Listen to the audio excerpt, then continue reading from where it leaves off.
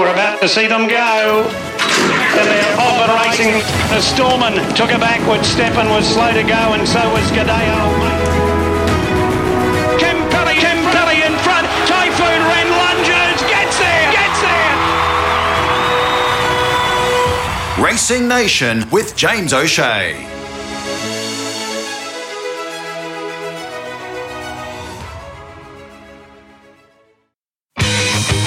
Earl Carter talks Melbourne racing. And it's a very good afternoon to Earl Carter. Good afternoon, James. Delightful to speak again. It's such a wonderful afternoon in Melbourne. We're in the city. The Wolfhound and I travelled up on last Sunday because Mrs. Carter had been away in New South Wales looking after a very, very bright poodle. And so we came up and she arrived back on the Monday, and we've just had the most magnificent French lunch just around the lane from where we live in Melbourne. And it's an afternoon, reminds me very much of two afternoons to do with racing. Actually, it reminds me of the afternoon prior to the Brisbane horse Mr. Hush winning the Lightning, and also the afternoon before the West Australian. He was a very, very good galloper, Placid Arc one. But Mr. Hush lives in my memory because I can recall in 1967 he won the Stradbroke, and the Stradbroke was not run on the Saturday as it normally is, of course, or as it always is. It was wet, and they transferred it to the Monday, and he won that race. And he was an exceptional galloper. My memory is he was by Rush out of Winya. Now, Rush was a stallion that was as good as, no, maybe not, but he was similar in performance to Smoky Eyes, who was transferred somewhat as a failure in Victoria to Queensland, and we all know how good he was. And then Mr. Hush came to Melbourne to run in that Lightning, and he won it. I always remember Bert Bryant saying, this fellow hasn't got a mark on him.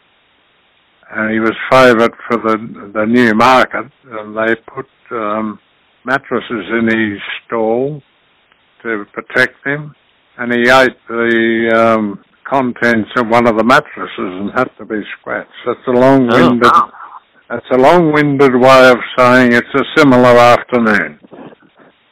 Well said. Anyway, bad day at Black Rock last Saturday, but we have those, as I said to your father and the chairman back in the days of Past the Post, which we're all very proud of. It's only on loan. James, I have to tell you, I don't know whether you watched the race or you recall, but that mare in the Wait for Age race, Abby Marie, heaven help us, how she didn't win that race. Well, we saw why, because the winner got the run on the inside of her, and she's probably got beaten less than half a length. But I won't tell you what the trainer, I beg your pardon, the owner said, who's on holidays in America, what he said. But two other great runs, James, Brave Smash, he was a fantastic runner, he'll be winning soon. And Mighty Boss, who won the Caulfield Guineas, his run was exceptional. And he may be better than we think. Now, I know I'm doing all the talking, but one to follow, a 3-year-old maiden called Ocean's Class. Oceans as in large sea, and class as in where we used to go to school. And I think he'll be winning a maiden over 1400. So that's all from me at the moment. So over to you. Well, let's have a look at this big card. Group 1 racing, Vocavia Lightning is the main race, but we'll get there. We kick the meeting off with an 1100 metre race for the 2-year-olds. Race 1, your thoughts here? Two thoughts. First of all, number 1, Prairie Fire. My own view is I doubt if Matea's going to get a run on the Blue Diamond, but he'll keep. But Prairie Fire, he looks to me like a Mick Price Blue Diamond horse. Now, he ran third first up, made up an enormous ground behind that 2-year-old by the now Queensland sire, who young Gollan trained. Spirit of Boom? Yes, that's him, thank you. I thought his one was exceptional. Now, I think they ran 57.2, and he will be very hard to beat. It means he would back up next week, but he'd have to run on this if they had a run in mind in the Blue Diamond because of his prize money. He wouldn't get a start, so he's got to get some prize money. And the other horse that I've got a lot of time for is number 7, Kulasa, from the Hayes Squared Davenant. So they're the two. They were betting 6-1 Prairie Fire, but 1 and 7, James. Okay, so 1 and 7 in the opener on the card. What about race 2, the Japan Racing Association Handicap 2,000 metres? Dreadful race, really, very ordinary. Now, Velox ran 2 starts ago on the benchmark 90 and carried 59. He's going to carry the same in this. I don't think he's won for a long time, but he's in with a very good chance. There's 2 further down the weight, 6 and 7. 6 Khartoum and 7 Stormy Shore. Stormy Shore's trained by a fellow called Ken Fife, who had a very good horse about 8 years ago. They've got his stable or his location as Foster. He actually runs his horses out of Stony Creek, but those 2 horses, 6 Khartoum and 7 Stormy Shore, would be worth considering for your multiples. 6 and 7 in the second. What about the third then? The TCL PB Handicap 1,400 metres. Yeah, 2 good chances in this. Number 5, Taikiato. Good price available about him. He'll run a race. He's well in. And as is number 10, Miss Adequate. Claims 2, it gets in with 52.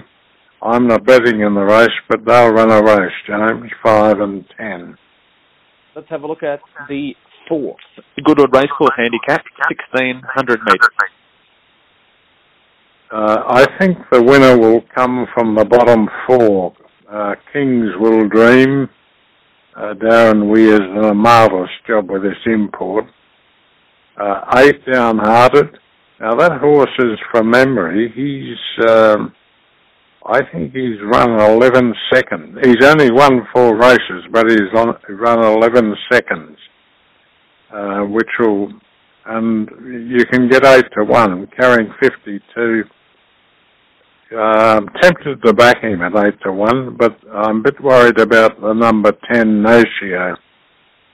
He's ready to do something, and they're betting good odds about them. But things change overnight.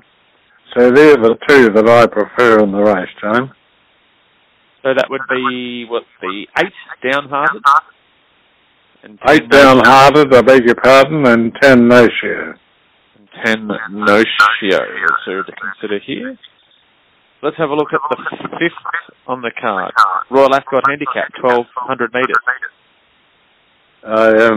I've had a try at one on this. Number 2 Oak Door, 16-1 I've obtained. Actually, it's been scratched, so you'll get your money back. No, I won't, because I took the good odds, but never mind, that's being greedy. When was that scratched? I'm not sure, but in the official scratching, the 2 Oak Door and the 14 Meridian Star are scratched. Well, if that's the case, I've also backed Playmaster at 66-1. That'll do me. And I suppose I should say that I'm thankful that Oak Door was scratched, because why he scratched it? Silly. No. Far wiser than I am. But yeah, 66-1 Playmaster. He hasn't won for a while, but he's capable of winning this race. So Playmaster, one to consider there at the longer odds. James, there's a lesson in that for you. Don't go for a long lunch when you've had a bit and something and miss the scratchings. I'm sure we can forgive you. Race 6. What do you thought? The Vanity, 1400 metres, Group 3. Some nice horses resuming here. There is, and Eloise is probably 5-4 chance. I think there's 2 fillies that can beat her first up. One is 8 Shakura, I backed at 14-1, and the other one, number 9 Caribbean Pearl, 66-1, and I'll make Caribbean Pearl the best value chance of the day. Sorry, James, the best value chance of the day. Caribbean Pearl, the 9. Yes. Earl. Trained by Mr. Young at Geelong. Now, Luke Nolan, I beg your pardon. Luke Nolan rode Abbey Marie, and he went looking for, well, I've covered that ground, but he was looking all over the place for a run, but he might have just left it too late, but in a roundabout way, I guess you will understand what I'm saying. Yes, so there we go. Best value chance of the day, the 9 Caribbean Pearl, but also a good chance of that race to the 8 Shakura. Let's have a look at race number 7, the C.S. Hayes Stakes, 1400 metres, Group 3. Yes, well, this is a race named after someone who was a legend, and I'm delighted to see it's still going. James, if we look at this race, this number 1 Cliff's Edge, my memory is that second up he's 2 from 2. He's a very, very good youngster. Bradwell will ride because John Allen didn't win his appeal. It may be that he gets out to better rods that we can consider. I think 11 Island Missile's got a very good chance. The 13 Peaceful State, who's a stablemate of Cliff's Edge, he's got a very good chance. He's a very good horse. He ran in the Sandown Guineas. 15 Scarecrow, he was well fancied, well backed on Saturday morning and misbehaved himself something terrible in the barriers and was scrapped. But look, there's a horse in this that he could be pretty special, number 16 Grunt. I watched him work. I went out and watched him work at the Heath, and I think he's got a huge chance. I backed him at 12-1, James. 16 Grunt and any number of horses for the placing. They brought the New Zealand horse over. I think he won a race. I'm just trying to remember my assessment this morning. I think he ran 1:33 for a mile.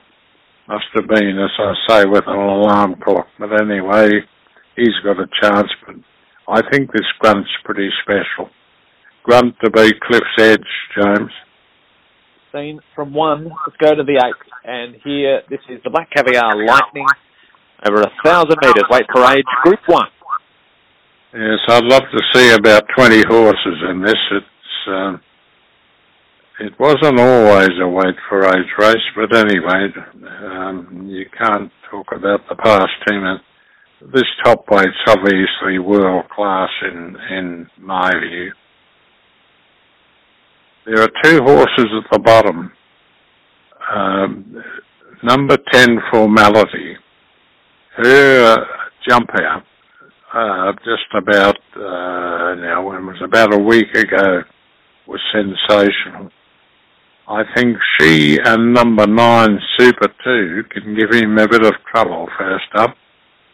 But you'd only be game of the Ned Kelly if you back them to beat it. But I'm just saying they've got a very good chance, these two, 9 and 10. So the 9, which is Super 2, the 10, Formality. So to consider there in the Lightning. Let's go to the lucky last. It is race number 9, York Racecourse Handicap, 1,400 metres. Yeah, I backed the horse here at 10 to 1. I've decided to forgive and forget.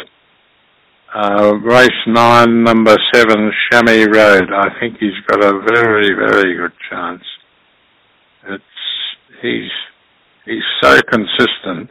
And the barrier drawer in this, incidentally, I forgot to mention, going back to the Lightning, I can't remember when there were so many horses contested the Lightning first up. The only one that isn't probably written in the form guide as first up is Rock Magic. But all of the others haven't raced since October, November.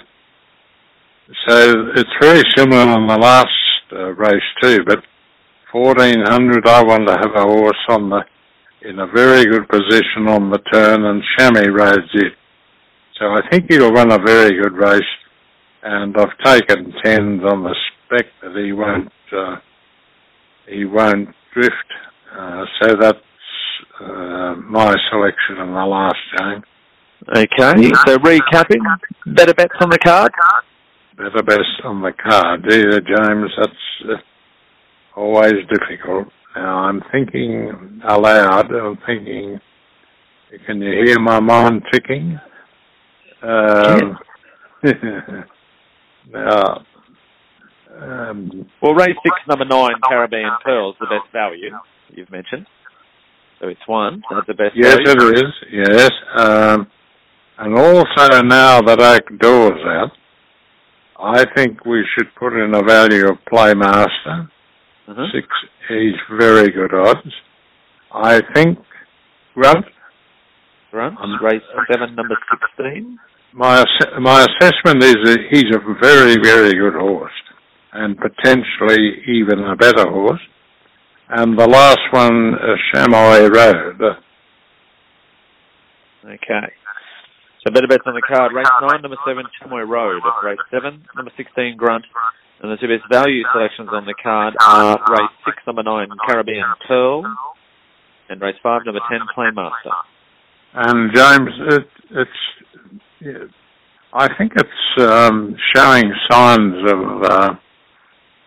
of autumn here. It's such a beautiful afternoon, I tell you, and it makes me sort of look even more towards the racing tomorrow afternoon, because it'll be a similar day.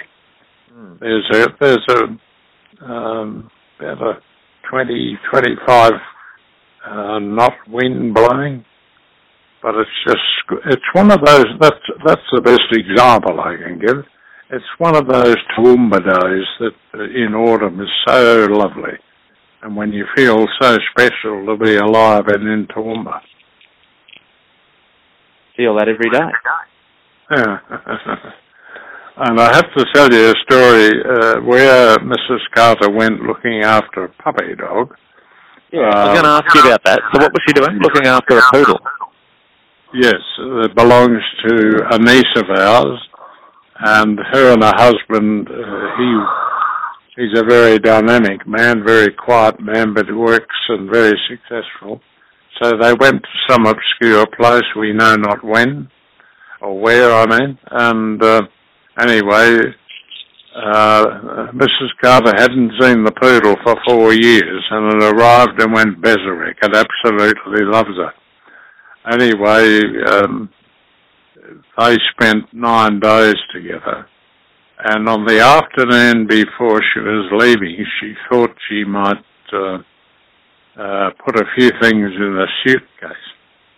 And she went out of the room after having a couple of items put in the suitcase for a while and doing a few things, then returned and found the poodle sitting in the suitcase. And he was all intent to go wherever she was going. And it's a reminder to me how intelligent animals are.